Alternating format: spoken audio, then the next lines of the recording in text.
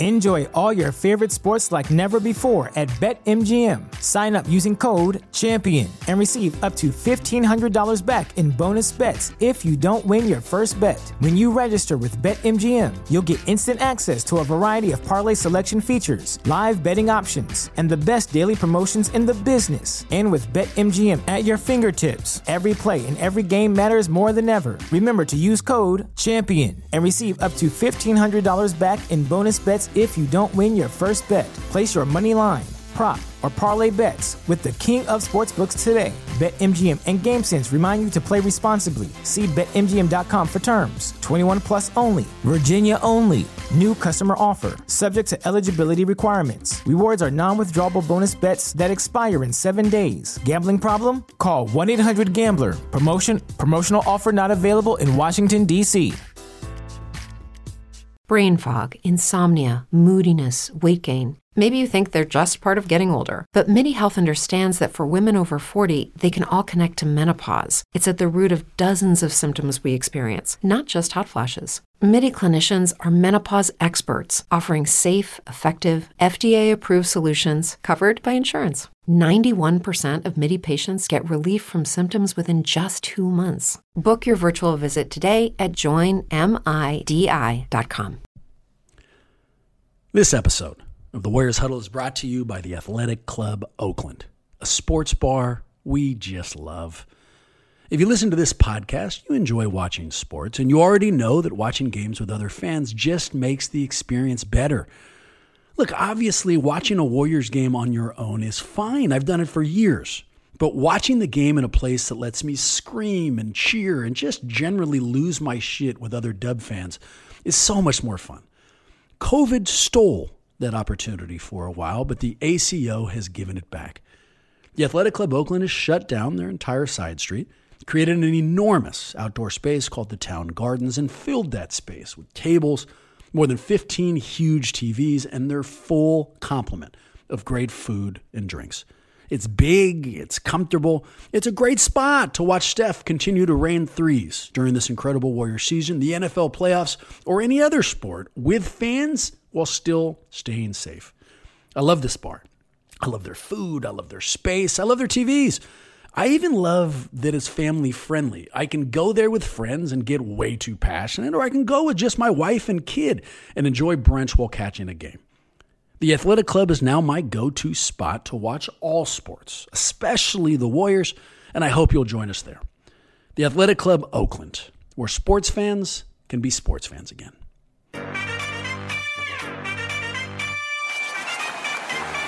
We're going to bring y'all into our huddle. You are in the Warriors Huddle with me, Bram, with me per usual, my boy and producer Marcus. What's up, Dub Nation? And our master of all things sound, Maxine. How's it going? Boys, we are on the other side of what might have been the most impressive Warriors playoff road victory that I can remember, and that's after, 6 trips to the finals and 3 titles. So we've got big things to talk about. Although I don't mind telling you, we are recording from like a new studio, and I'm hella distracted. Like the settings all different. It counted down before we started here. Like I was excited to talk about Warriors, and then before I got to say one thing, I started thinking about the fancy new bells and whistles in front of me. So you fucked me up a little bit here, Maxine. Yeah, that's what I was going for. I'm trying to keep you on your toes so that we can feel like how the Warriors are feeling right now. You know? There you go. One last piece of logistics, because I don't want this to be a spoiler. Marcus, are you still saving all your chips to be able to watch the next series, or did you actually watch the game last night? No, I went to another wedding, actually. No. Just saving it all up for the intergalactic championship. Anytime I go to a wedding, they win. So I'm just going to keep going to weddings.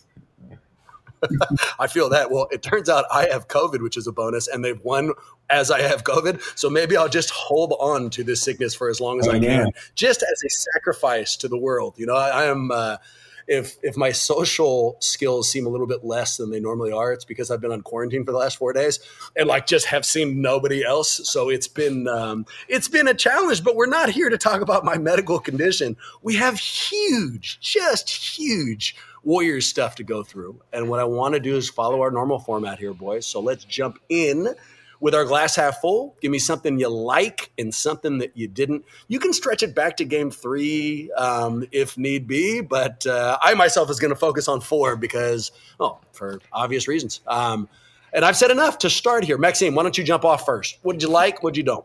Yeah, I've completely blocked Game 3 out of my mind, so I'm also only going to be chatting about Game 4. I think one thing that I really liked, I mean, obviously we got to start celebrating Steph. A 43-point finals performance is absolutely incendiary. What a gorgeous game all around. And I love that at the same time, I also want to celebrate Steve Kerr for, having the really gutsy call to pull Draymond out halfway through the fourth, which, was obviously the right move because we were down 5 when he came out. And when he came back in, we were up like 6 or something. So I think really solid performance all around, the type of performance that you need to see from a team that's trying to win a finals. Why don't we double down on a couple of things? Like, there's a lot of questions about Steph coming up. We're going to spend a lot of time celebrating the shit out of him. So I'll save some of my Steph gunpowder for down the line here. And the Steve Kerr stuff. So first, let me say, I think Draymond played well. He didn't play well in the offensive end, but I think he actually contributed significantly to that win, including some huge defensive stops down the stretch here. But what you said about Kerr impressed the shit out of me. Do you know what kind of balls it takes to sit Draymond Green at the back end of a must-win playoff game after Draymond has helped drag us to 6 finals? I'm not sure there's any other coach who could get away with that. I'm not sure there's any other coach who would have the moxie to pull it off the way that he did, and it impressed the shit out of me. But I'll give you another thing, a new thing that I don't know, stuck out and I genuinely liked. It was Klay's performance in the fourth. So this last game, dude, this Boston game was the first finals game where the Warriors only had 1 day of rest. And so for someone who's coming off of 2 major catastrophic injuries, anybody on this team who'd be expected to have an off night after not having proper rest would be Klay. And for the first 3 quarters, it kind of felt like that's what was going down. And then while he was facing his own fucking mortality, when he looked his own vulnerability right in the face, that's when he stepped up. That's when he went for 8 points in the fourth quarter. That's when he locked down Jaylen Brown, someone who everyone who's been saying Jaylen is younger and athletic and stronger. And if you can do that when everyone else is questioning you, after you've had 3 bad quarters, then you get my props, man. And so in a game filled with superlatives, filled with just incredible moments to celebrate, fucking Klay Thompson, I want to celebrate first. Nice. Yeah, he deserves it. I'm going to go what I did like, Andrew Wiggins, 17 points, 16 rebounds, career high. Almost having a 2020 game is crazy that it's literally not talked about at all. That's how good Steph was. But Wiggins had some key moments of rebounding and then just some timely baskets. So all around great team effort. But I think Wiggins flying under the radar and is just another proof point that we need to figure out how to do the dance with the cap space to keep him on the team. What I didn't like was, and I hate harping on it again, but it was just evident, was the referee treatment. I mean, Steph has earned, superstar treatment from a referee. And not only does he not get superstar treatment, he doesn't even get star treatment. He gets almost rookie level treatment at times, which is just infuriating and frustrating, and just I don't get it. It's incomprehensible. Like that one play where Tatum fouled him from behind, and it should have been a 4-point play on one of the ones that should have been a 4-point play.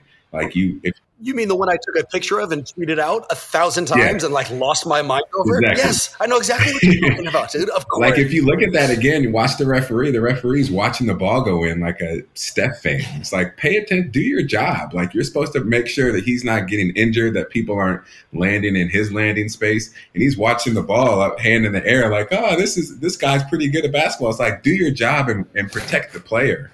Like they don't do it. And if you want to be his fan, if you want to be his fan, make the calls. Of course you're right.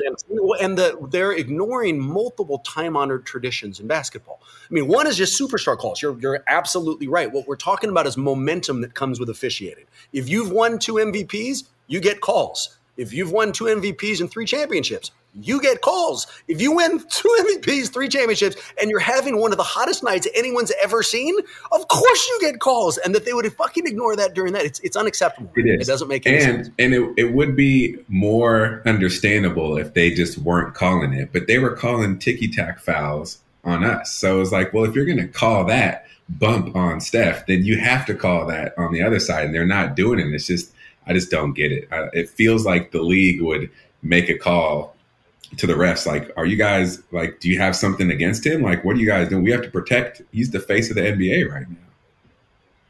Oh, dude, it was like a Disney movie. You know, like at the end when it seemed like the Warriors might pull it out, it's almost as if like the refs got together. It's like, we need to stop this. And it didn't matter. He's like, even you boys cannot slow me down. I tell you what, I'll take your guys' bait. Let's jump into the golden questions and really dig into the Steph stuff in earnest. Because here's the first question. Steph has 2 MVPs, 3 titles, and enough highlights to kill a small horse over 13 years of legendary hoop. Let me pause for a moment. I think it'd be really hard to kill a horse with highlights, regardless of how big it was. I don't know how you do it, but it is what it is. Picking the question up from where we left off, was last night Curry's most impressive game of his career? So I spent a lot of time thinking about this, and I like the way it was phrased. I really like that it isn't best, that it's most impressive, because that takes away some of the objective stats. This is a totally subjective question. Were you really impressed by it? And here's where I landed. The performance itself, the shots that he hit, the rebounds that he got, the emotion he showed was nothing short of fucking legendary.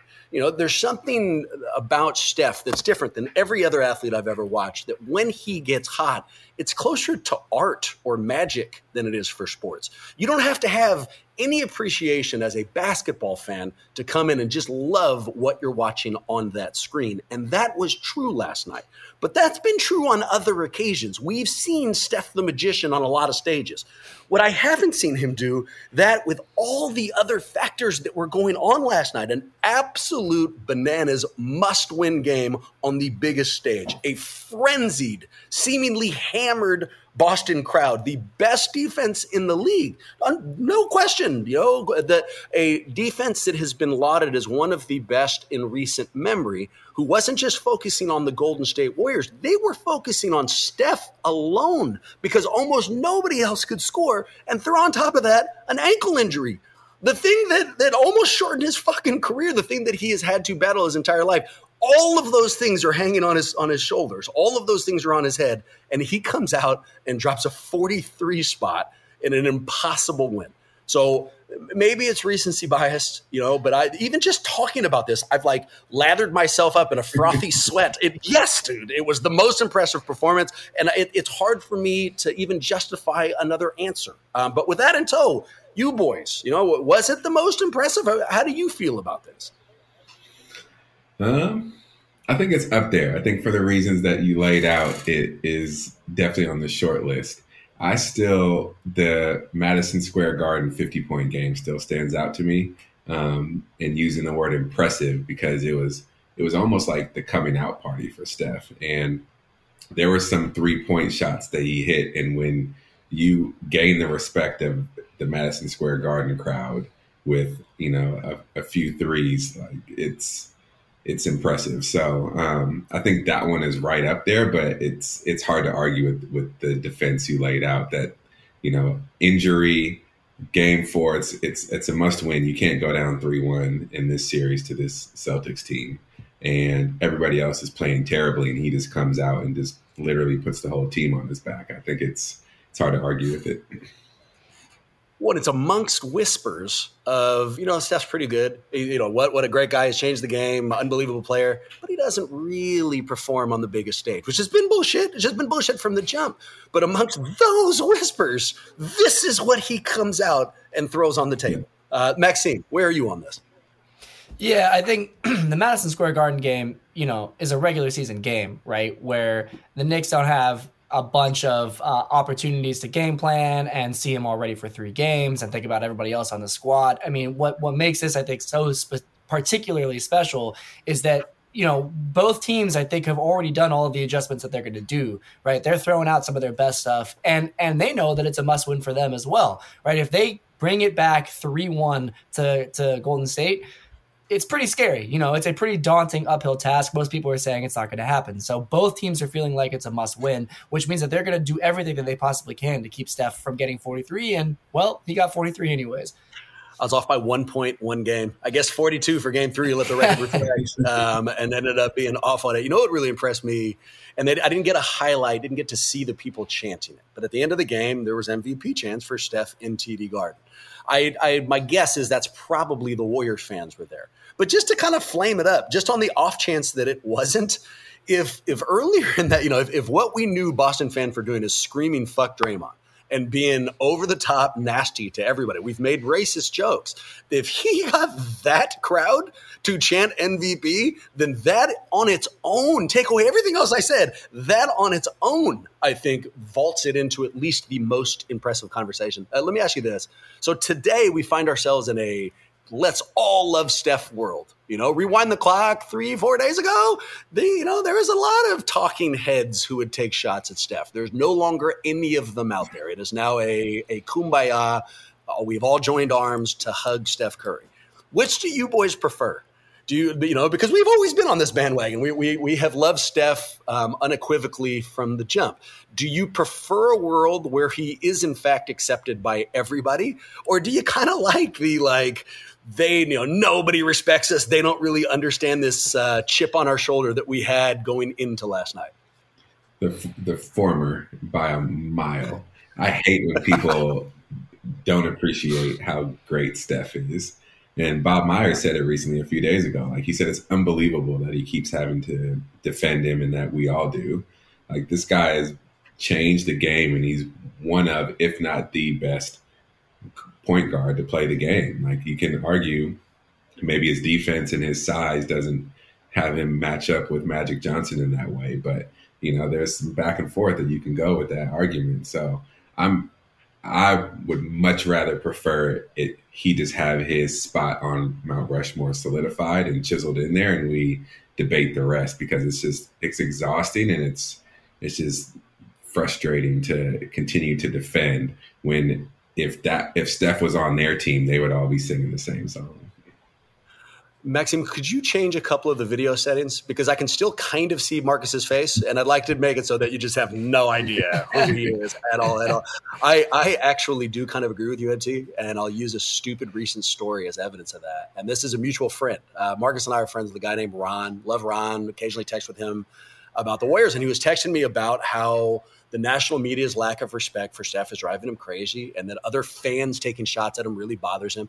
And I'm texting Ron back. And when I'm texting him, I thought was, who cares? Who cares at all? Just enjoy it. And then I look at the text, and it's like 8 pages long of like, F them, and why would we care about their opinion? And I'll never even read their stuff, and I don't even like Kendrick Perkins, and blah, blah, blah. And suddenly realized, like, oh my God, I really care. Like, I really, really care. So I think you're probably on the money there. Take a different question, Maxime. Last night, was Steph Curry the greatest basketball player on earth? Yeah, I mean, geez, yes, 100%. Yeah, and look, I mean, it's one of those things where it's the fact that he's 6 foot 2 inches tall, right? It's the fact that he's not just a zero on defense. In fact, he's actually doing some lockdown work. I mean, he looked like he hulked up somehow. I remember I think it was a couple years ago, we were seeing like images of like Steph photoshopped with like just gigantic muscles. And I feel like now I'm just seeing it live, and I'm like, that's pretty much like what those photoshopped images were looking like. It's remarkable that given the physical tool set that he was bequeathed, he's out there making it look amazing, alongside a bunch of dudes that are 6'7", 6'8", right? Like you're putting him in the same category as like Giannis, right? As sort of like the player that's the hardest to guard against. But he has, a foot underneath Giannis. It's an unbelievable feat. I 100% fell for that Photoshop. So what Maxime was talking about, I don't remember, it was a couple off seasons ago, but somebody literally took pictures of 2 giant arms, photoshopped them on Steph, and then had a picture of Steph in the gym with 2 giant arms. And I saw that, got super excited, immediately tweeted it out with some snarky comment of like, I was told Steph would never get big or something. And then like our followers, who are super nice, kind of calmly was like, you may want to double check. Like that Photoshop thing is kind of a nasty moment for me. I'll give you another thing I loved about Steph's performance. It's kind of the duality of Steph. So one of the reasons Steph is so popular off the floor as he is because of his generalized appearance, right? Kids love him. He seems less savage than the average NBA player. He's not, hulking. We can identify with him because of that 6'2" status you were just talking about. But internally, he is as much of a killer as anyone who has ever played this game at any stage ever. And we saw that in so many different stages last night, including he hits that big three, they go to timeout, and he runs about 50 feet to go shithouse a couple of Boston fans on the court, which was just incredible. It's not what you associate with, with Steph Curry, the Christian. It's such a fun thing. Here's our next question, and this leads back to what you were talking about, MT. Quote, I have been Wiggins' biggest supporter since his days in Ontario. Loved him in Kansas, loved him in Minnesota, love him here. I never saw this coming. Did you ever believe that Wiggins could be a huge difference maker in a must-win finals game? You gave him props early on, MT. What do you think? Did you ever see this coming? No, I didn't see this coming. I think anybody outside of that fan unless you've been a fan of Wiggins since his Ontario days, I don't think you saw this coming. But, it's a pleasant surprise. I think the knock on him was that he didn't have the work ethic or he took plays off, right? Like he wouldn't string together a full 48 minutes or however long he played in the game of just consistently being locked in. And you've seen, especially throughout these playoffs, that he hasn't done that. Like if he's not scoring the ball well, he had 17 last night, but what was more impressive was that he didn't let the flow of, he just let Steph Curry do his thing, and he went, and rebounded the hell out of the ball and was like, let me go make an impact here and let me play defense, as best as I can there. So I think I don't think anybody saw this coming. I mean, he was the number one pick for a reason, but the way he languished in Minnesota, I think people kind of thought that he was a number one bust. He wasn't a bust as a player, but just as a number one pick.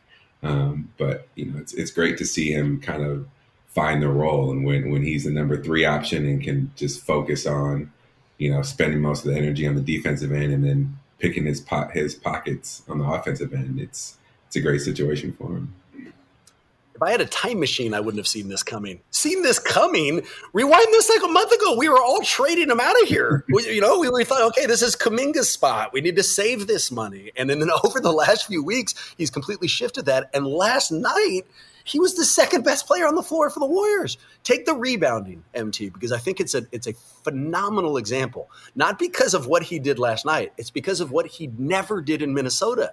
One of the things that the Minnesota coaching staff always bitched about, like you'd hear them occasionally on podcasts, or you'd hear, if you ever read, Wiggins was on my fantasy team. So I ended up reading a lot of fantasy clips and like little things. And one of the things the staff always said was, why doesn't he rebound? He's huge. Where's the effort? What's going on? Well, that's apparently done. 16 rebounds in an absolutely must-needed spot, and the Warriors won the rebounding battle last night, principally because of Andrew Wiggins. So I don't think there's any question nobody could have predicted this. And I don't think there's any question that it was impressive as shit. New question to you, Maxime, and probably equally as important. Has Grant Williams put on weight during this series? Whoa. I can't answer. I have no idea. Fair enough. Take a different question. We've heard a lot about the fuck Draymond chants and the Warriors staffers having to remove their Golden State gear. Was the Boston crowd doing too much?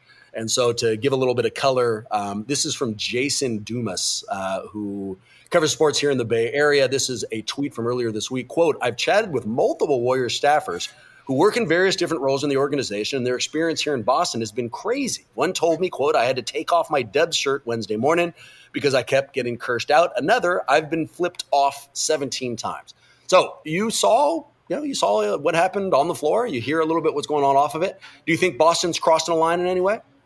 No, I mean, I feel like we've talked about this, in terms of the Golden State crowd and some of the things that we've shouted. And, we know the Celtics fan is unfortunately racist. I think that crosses a line. But I think, cussing out Draymond, sure, there are little kids in the building, but people are cussing all the time. Anybody that's ever been to a stadium has heard it, right? And kids are around it. I mean, Draymond was cussing in front of Draymond Jr., the other day. Like, we've seen all of this stuff. I just don't think it crosses a line. What we do want to see is that this is the line, right? Because flipping people off, and making, jeering at people that are in Warriors shirts in Boston makes sense, right? But if it starts getting actually like violent or, confrontational in a way that makes people feel unsafe, like obviously that's over the line. But I think where we're at right now, just this is the finals. I think if Draymond was on the Celtics, he'd be annoying us too. And I could see Warriors fans being equally obnoxious in the arena.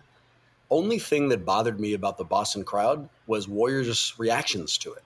After that game 3, the people were they were talking about it at all during the press conference was driving me completely crazy. If what we are doing is vaulting this team towards a championship principally because of their championship experience, then why do they care at all if people are screaming F-bombs at them? No, I did not think that Boston crossed a line. I think that this is the finals, and I think that they are showing, hopefully, Chase Center fan, the kind of emotion we need to ratchet up to. Marcus, would you, and this is a real question, would you like to see a fuck Tatum chant at Chase Center? No. Why?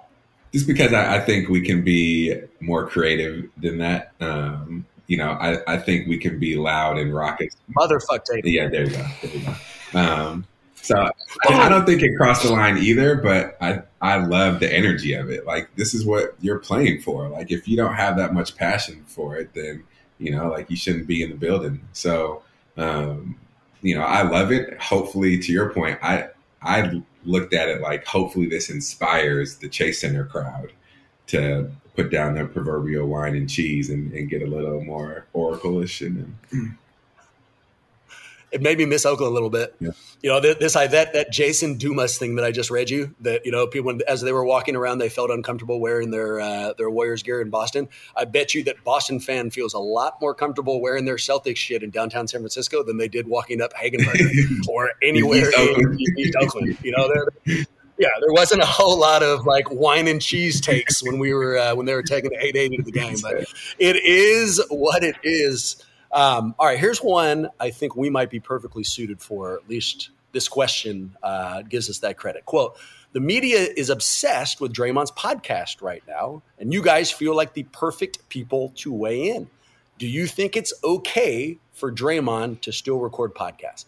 I'll take this one first. And so I feel like this one is right up my alley. My job takes a lot from me. I'm an attorney. We've talked about it. Also, I do this podcast. This podcast has absolutely, positively nothing to do with my professional job. I take my job very seriously. I take my clients very seriously. So the idea of being able to do a podcast and my job at the same time, I back 1,000,000%. But big caveat for me. There are moments when my job gets exceptionally serious, when it requires everything from me. Generally speaking, that's trial. When I'm in trial, there's no podcast. I do nothing else. Every minute I have is either spent towards that trial or is spent sleeping getting ready for that trial.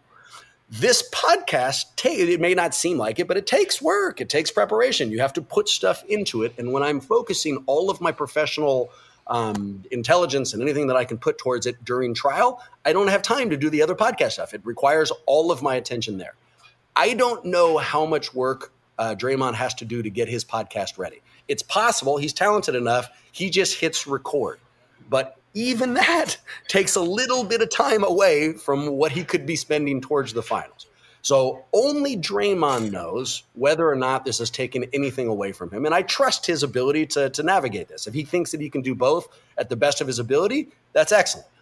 I couldn't, and that makes me, if somebody asked me if I had the ability to stop him from podcasting while they were in the finals, I think I would. I think I'd prefer if all that time was spent, I don't know, reviewing film or speaking with the coaches or even just resting, doing nothing, getting ready for the next game. So that's where I am on this. But I'm very interested in your boys' opinions. Yeah, well, first of all, I feel like I have this email right here from Joe Josephson, Esquire, saying, can you get Bram to stop podcasting all the time because it's taking away from his work? So, fuck you, Joe.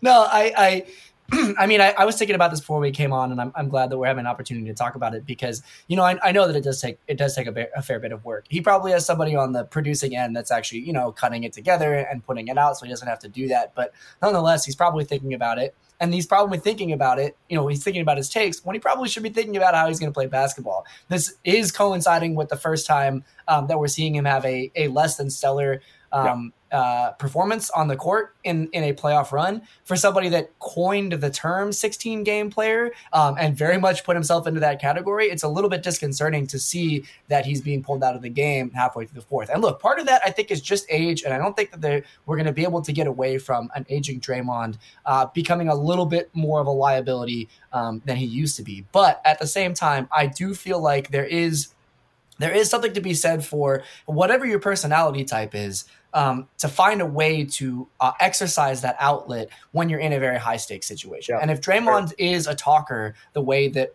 I thought he was a talker even before the podcast came out. I mean, he likes to pontificate, right? He gets on the podium, and if he's had a good game, he's going to talk about it. If he's had a bad game, he's going to tell you about what's happening. And I think there is something to... Yes, you prepare a lot for this, Bram, and I think we all think a lot about, what it takes, but Draymond lives this stuff day to day, right? That'd be like if you came on to a podcast and your podcast wasn't about the Warriors, but was instead about trial law, right? Yep. You might be able to walk in and just give us takes the way you're sort of talking and thinking, and maybe even exercising some subconscious stuff in a different way. So I think specifically and uniquely for Draymond, it's less impactful, I would think, than if he was podcasting about anything else, or if anybody else was trying to podcast about basketball.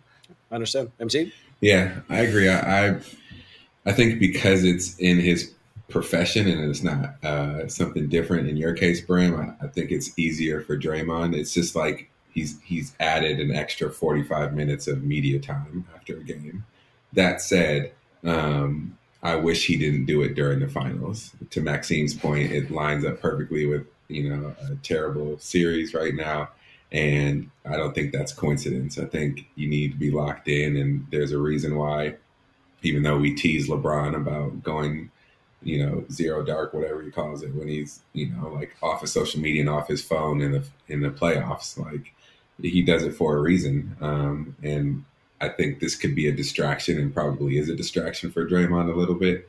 And when you're in a slump and you're not playing well, you need to remove as many distractions as possible. So even if it's not the ultimate contributing factor, I think it contributes in some way. So I'd like to see him remove it for that reason and just close out the series. And, we'll get back to your podcast. It's good enough that people will still pay attention when the finals are over. He is great at what he does. He is a very bright future in sports media. And one last take on this, and then let's get to our predictions. Actually, we have a brand new segment that we're going to be busting out, and then we'll get to our predictions. But the last thing I'll say on this is this. So my main point about, spending time in trial, if Draymond is spending time doing anything right now, on one side of this, I'd like him to be spending it getting ready for the finals in any way he can, either mental preparation or mental rest. But we once heard a story from Rusty, and he told us way back when the Warriors got down 2-1 to Memphis. This is before they were the dynastic team, and Steph was having a shitburger game. It was Andre, and I think it was Draymond who took him out and had him get away from everything and relax, and that it was that relaxing and getting all that shit off of his back that helped them figure everything out, and then they storm off. And I think that was 2015, 2016. I think that was their first title. If this is a way for Draymond to release tension, if that's what's going on, then I can see its upside. Given all the attention it's getting right now that we're talking about it, I don't think that's what this is anymore. I don't think that's what this is at all. I think it might even be an additional source of tension, which is another reason why I think he might stop it. All of this to say the bottom line for me is I trust him. I trust Draymond. I trust his ability to put together his priorities and to recognize what's affecting his game. I don't think he would do anything that would put the Warriors' ability to win their last title or another title into question. So I'm sure he's doing what's right, but it's worth at least questioning. All right. New segment. It's called Behind Enemy Lines, and I'm stealing it. Kind of. Somebody reached out to me on Twitter a while back, and I'm forgetting who it is. So if you're still listening and you hear this now, reach back out and I'll make sure to give you credit the next time we record. But what they said is, would you like to do a segment where I go onto Reddit and read the other team's Reddit and come out with good things that they're talking about our teams, go behind enemy lines and get a sense of what the fans are saying. And I forgot about it. I thought it was a good idea, and I hadn't used it at all. And then today, when we're talking about getting ready for this podcast, Maxime shoots us a text that shows a Boston subreddit that was in panic, in tatters, after Steph Curry. So we asked Maxime to go behind enemy lines and pull a couple of the best takes from Boston's subreddit. Maxime, what'd you find? Oof. Okay. There's a couple of camps, and I will preface it by saying if part of what inspired me to do this was I got a text from a friend of mine who's in the Bay Area studying at Berkeley, but is a huge Boston fan. And, we've been chipping back and forth and whatnot. And he texted me after the game. He said, is there anything that we can do to guard Steph Curry? And I cracked up. I was like, you've arrived. You understand now just how complicated this is. And I think for Boston fans on the subreddit, we're seeing the same thing. The one thing that came up, right? Steph is just different level compared to everyone else we face coming out of the East. His shot making ability is just out of this world, right? That's red, blue, purple, 50. But I think it's also the thing, and there's just so much in the subreddit of people kind of bowing down to Steph in the same way that we're seeing media members and sort of like you said earlier, Bram, doing this kumbaya thing. But listen, I think the one that really pushed it over the edge for me was the amount of acknowledgement that some of these whistles were really heavily favoring the Celtics. And I don't mean some of these whistles. The whistle in Game 4 heavily favored the Celtics, right? Was so Stark Maddox said, we need to be honest if we want to win. We have to stop relying on the refs. It's obvious how lopsided they called the game for us at every minute. Meanwhile, Steph is playing through everything. If we're not honest, we won't win. Stark Maddox, I'm a huge fan of yours. Also, MT, do you think there's better than 15% chance that Stark Maddox is actually Maxime? Because, we found out last week that Maxime was a straightforward Boston fan. So if any of this is coming from him, if he's now showing us, through Stark Maddox's eyes, I'm not sure what's going on here. I would have thought that, but there was missing a really big fancy word. At no point was loquacious or something dropped in there. So I don't think it was Maxime. Yeah, that's fair enough to actually give a take on that. Do you know how desperate and angry you have to be like, look, the refs are cheating for us and we're still losing. This is bullshit. The deep, dark place that dude was when he went to a public site and posted that up there, that makes me exceptionally happy. Yeah, we should send Stark Maddox a huddle shirt. Stark Maddox is in a very delicate place, dude. You leave him alone. It is what it is. We can only hope that the Celtics rescue him from that super, super dark location. All right, boys. Let's go to our Game 5 predictions, and let's start where we always do. Leading score. Who do you guys think?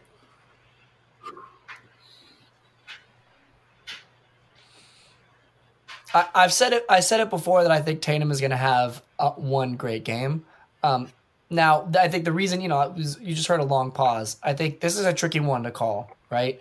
I don't think Tatum actually is going to have a good game. I don't think he's necessarily going to have a good series. I wouldn't be surprised if in Game 5, Jaylen Brown was the leading scorer again.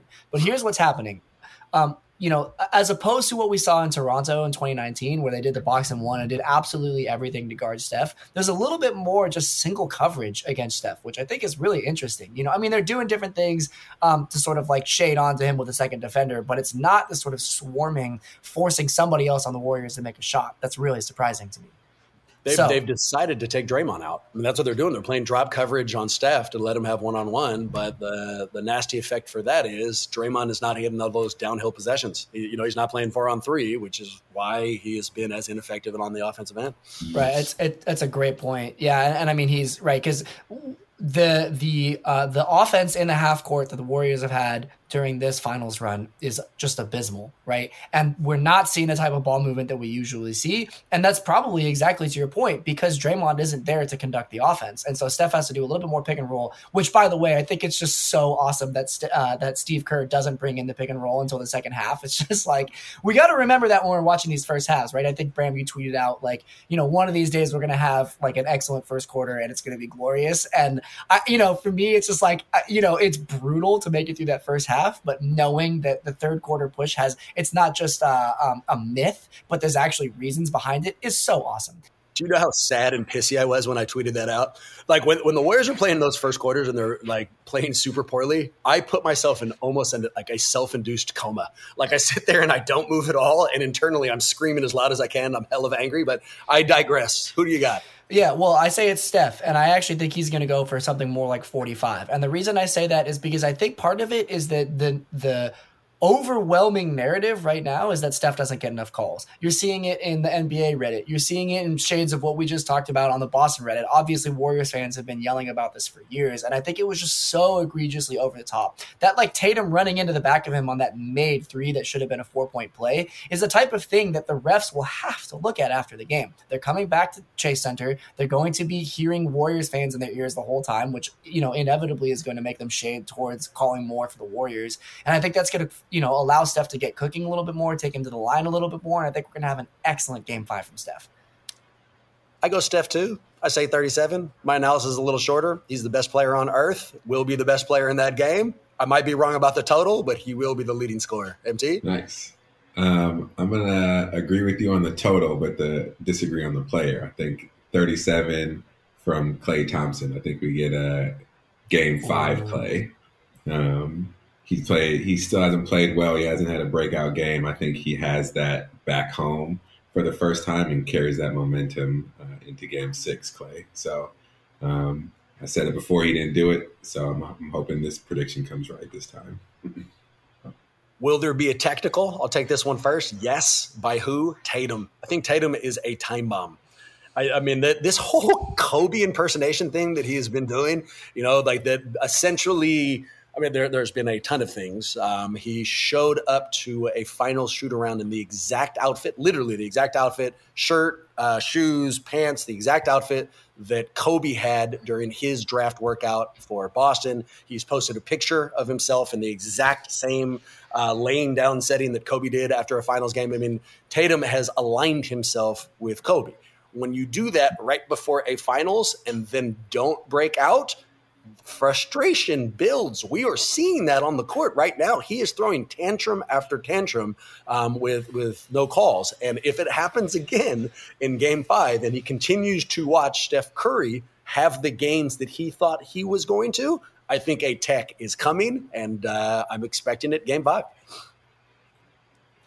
I want to double down on that for a second because we're like 40 minutes in here, and this is something that to me is the takeaway from the whole game, which is after the buzzer, Tatum slamming the ball onto the court as he's walking off, right? Like, you know, and actually, you know, I'm going to read, let's go back to the behind enemy lines for a second, right? Arturo's dad said, so again, Boston fan, seeing Tatum laying on his back with his arms outstretched, wondering where the call is as the Warriors push the ball up the court, drives me insane. So I think, you know, Tatum is hearing it from every angle. I thought the cheesiest thing I've seen, not just in basketball, not just in sports, but in my life, was him texting Kobe Bryant's phone number and then posting it at the end of his Instagram. Oh my, like, come on, dude. Like, and then to come out and have a brutal series like that. Yes, I think he's a ticking time bomb. I think he thinks of himself as the finals MVP because he got the Eastern Finals MVP, you know, and he's supposed to be better than this. And we also knew that like Boston kind of falls apart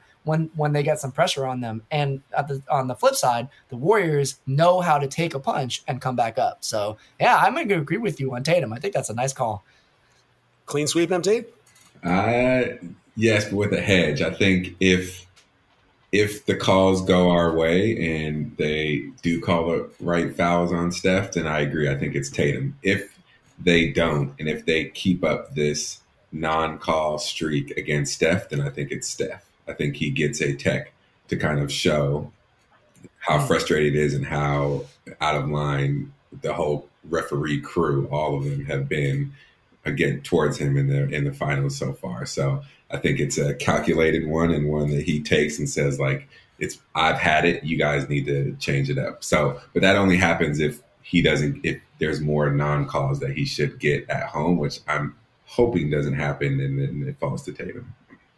It's a weird way to phrase this, but if I had to choose between the two, if I could handpick, is it going to be a foul, a tech called on Tatum or a tech called on Steph in the circumstances you just described? I might take Steph. I don't like the fouls. I mean, I understand that setting, but Barnett, we once asked him on this show, why doesn't Steph get calls? I mean, this isn't a new problem. We've been talking about it forever. And he doubled down on everything we said, and the league needs to do better, and it's on them. But he also added, Steph needs to be more angry. He needs to not play through it. He needs to throw the occasional temper tantrum. He needs the text that you're talking about, MT. So if we are in another setting where he's not getting those calls, I wouldn't mind seeing him go demonstrative. F the world. You guys, I deserve the respect. Where the hell is it? All right, final question. Take us home, boys. Who wins? And to help inform it, the spread, I believe the Warriors are favored by 3.5. I think Warriors win, and I think it's about an 8-point spread. They cover. Vargas? Warriors win, double digits. I say the Warriors win too. It's going to be close. It's going to be another nail biter. I'm not sure if they're each one of these games, from what I can tell, is designed to cost me years of my life. And if they win by double digits, that won't happen. So I think it's going to be hella close. I was so fucking nervous going into that last game. I mean, just so weirdly tense before they tipped it. And now it feels like I have a new lease on life. My weekend would have been awful. I would have hated that entire thing. Now, I'm all excited. I'm hella sick and on quarantine, but still having a good time, which is a fairly big compliment that I can throw the Warriors. Oh, huge fun, you boys. If anybody out there wants to get us questions, compliments, anything, let us know we did a good job, bad job. Shoot us an email, and you can shoot that email to huddle@warriorshuddle.com. Our social media is only on Twitter. That's @WarriorsHuddle. But most importantly, I wanted to give a shout out to one of our Patreon supporters, Noah. He has been on the show a couple of times. He is a good friend of this podcast. And perhaps most importantly, he is going through the loss of his dad. I wanted to let you know that we are thinking of you, man. We will have you in our prayers here and are hoping the absolute best for you and your family. Go Warriors. Hopefully, we'll see you guys real soon.